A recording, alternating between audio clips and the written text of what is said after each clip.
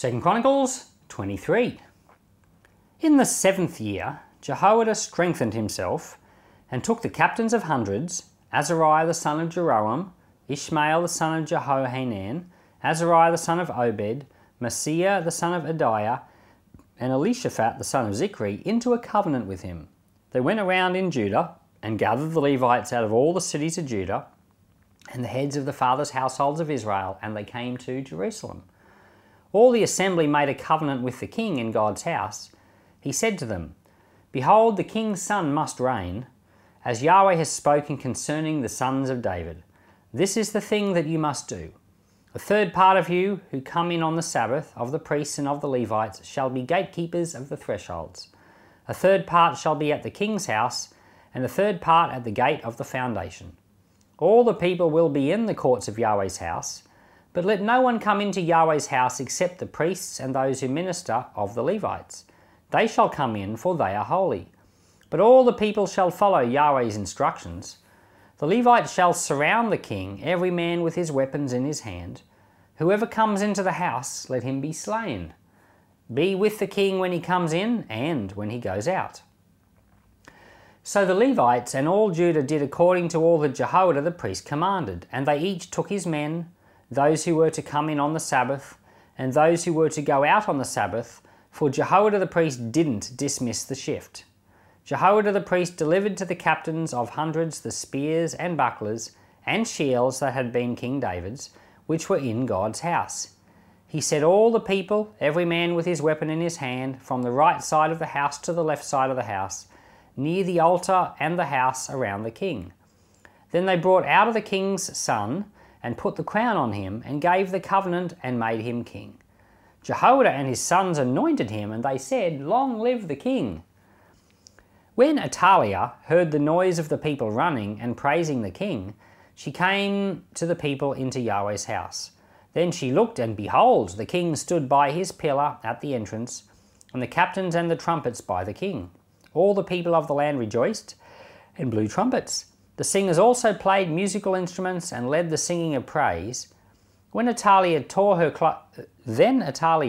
clothes and said, "Treason! Treason!"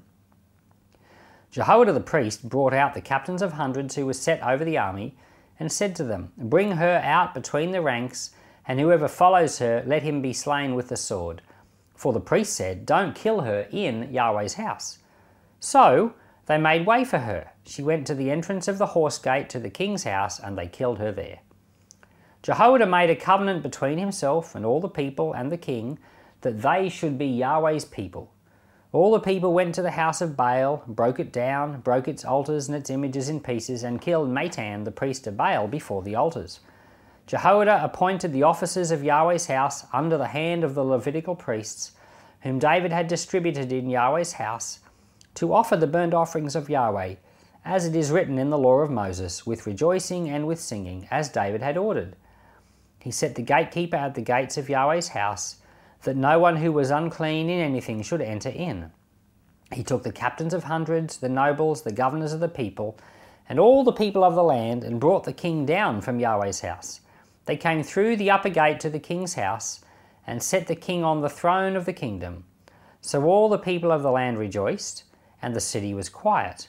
They had slain Athaliah with the sword. All right, so there's a coup.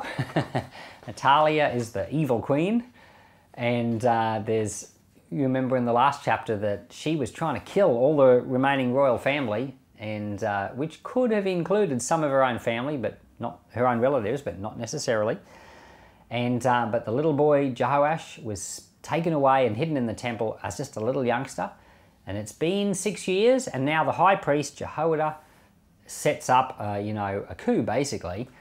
And usually with coups, it's a takeover where some new person is taken over the country. But in this case, it's the rightful leader that's been put back in place. So it's not your usual coup. But it's a good thing. And Jehoiada, it says in this version, it says, Jehoiada strengthened himself. Now, if you imagine this, you're in a country and you've got some evil dictator ruling the country, but you know that you're supposed to overthrow them somehow, it would take a great deal of courage to organize that and bring it about. So Jehoiada the high priest has got the rightful king living with him in the temple, and he plans this. He goes throughout the whole land of Judah. He organizes it. Like, this isn't just a 1-minute job. This is a process that's taken planning, and he's probably thought about it for those 6 years. How is I going to do it? He's probably worked to get people on side, and what we've got here in one chapter is just highlights of a process. And it says he strengthened himself. It was a brave thing to do. Another version says he showed his strength, and another version of the Bible says he took courage, and I can believe it. And I thought about that. I thought, if you're in a position where you've got to do something that's hard to do, you've got to be brave. You've got to take courage. You've got to show your strength. And in doing so, you do strengthen yourself. Because you think about it, if you're afraid, let's say, for example, that you've never prayed in public before. This is like in no way a comparable illustration to what we're talking about here, but let's say you've never prayed in front of people before and you're afraid of doing it. Well, to do so, you're going to have to be brave. You're going to have to take courage. But in the process of actually doing it, you strengthen yourself so that this next time it's not so hard because you've been strengthened, you've grown. So that's what Jehoiada does. He takes courage and in the process strengthens himself. He becomes the leader of Israel, because a little tiny boy who's 7 or 8 years old isn't going to have a huge amount of things on his mind from a political point of view. Like, I think of my children, I've got a 7-year-old and an 8-year-old, and they're not thinking of things at country level, like governmental stuff. They're thinking of like, what's for dinner? Can I have an ice block, mum? Stuff like that. I don't want to do my homework. So it's, there's a process of growing up, and while they're growing up, someone else is kind of like in charge. And so the priest here strengthens himself, but he's effectively running the country, which is good because he's a good man, and he's concerned for the Lord, and the whole nation covenants themselves to follow Yahweh and put him in place. So that's a good thing. And as soon as they do this, Athaliah comes out, she calls out treason, they take her away and kill her, and then they go into the house of Baal and tear it down and destroy it. So you think about that. There's an example of what Athaliah has done. She has built a temple, another temple, to the god Baal right there in Jerusalem. So that's how serious this has all become. There's a competitor to the Lord put its temple right there in the city. Well, now they go and tear it down, they get rid of it. And so this is like what you might call polytheism. Polytheism is the worship of many gods.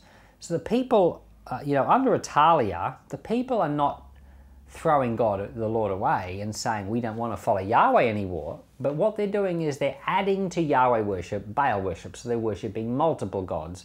It's polytheism. If you go to India today, you can see polytheism, because the Hindu culture is a polytheistic culture. So they accept that there are multiple gods and you can worship them all. And one of the dangers of preaching the gospel in India is you might preach how wonderful Jesus is and lead all these Indian people to the Lord, and they all think Jesus is wonderful too, but what's happened is they've just added him to their collection of gods that they worship, because that's their polytheistic way of thinking. They think, oh, here's another good God, I want to have him as well. And so this is what the Israelites were doing. And when I was in India, I've been in India a few times. When I was there last time, we were taken to the Mount of St Thomas. So St Thomas is one of the 12 disciples, and he actually went to India as a missionary, and that's where he died. He died on this mountain, which is now called the Mount of St Thomas, and he was actually there on his knees in prayer when he was speared in the back by, a local tribal person. And so Thomas, he gave his life for India, and so they built this whole, I guess you'd call it a shrine to Thomas right there on this mountain. When you go there, it's full of these statues of Thomas. And the local Indian people, some of them are Christians, or people like us who are tourists. We came to see it because it's an interesting place to go see. But there are other people who are Hindu people, they're polytheistic. They come and worship St. Thomas. They come and bow down before him. They're praying to him. Thomas, help me with my marriage. So it's become very, very idolatrous. And you can see why the Lord doesn't like it at all. And so in the same way that these people here in Judah, they got rid of Athaliah and then they went and tore down the temple of Baal, sometimes we have things in our own lives we have to tear down because they're like creating an alternative to God, and we allow them in our lives. We still follow the Lord, but we have those things as well, like an alternative. They're not good, and we need to remove them, recognize that they're there, and get rid of them.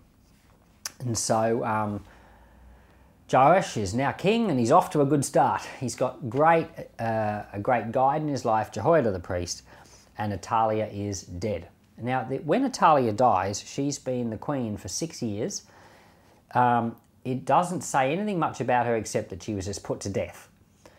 Whenever any of the other kings died, so let's go back to Jehoshaphat, you know, it'll say something like, Jehoshaphat was this year, many years when he became king, and he reigned for this many years, and he was buried in the tombs of the kings, and all Israel mourned, all Judah mourned for him, and the rest of his deeds, they're written in, you know, the Chronicles or the account of the kings. So there's kind of things like that which are said every time a king dies.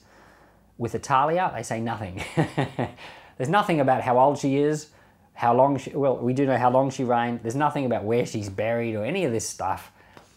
And it's just a way that this book of Chronicles says she's not the real thing. She doesn't count.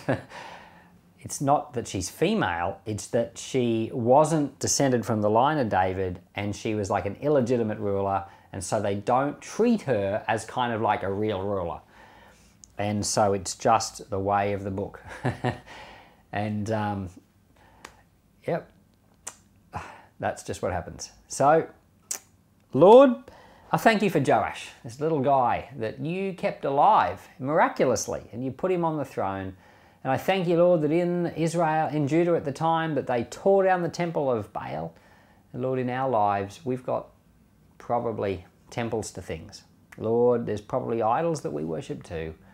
Lord, I pray you'd show us. Show us the idols that we have so that we can tear them down too. Lord, open our eyes, I pray. In Jesus' name, amen.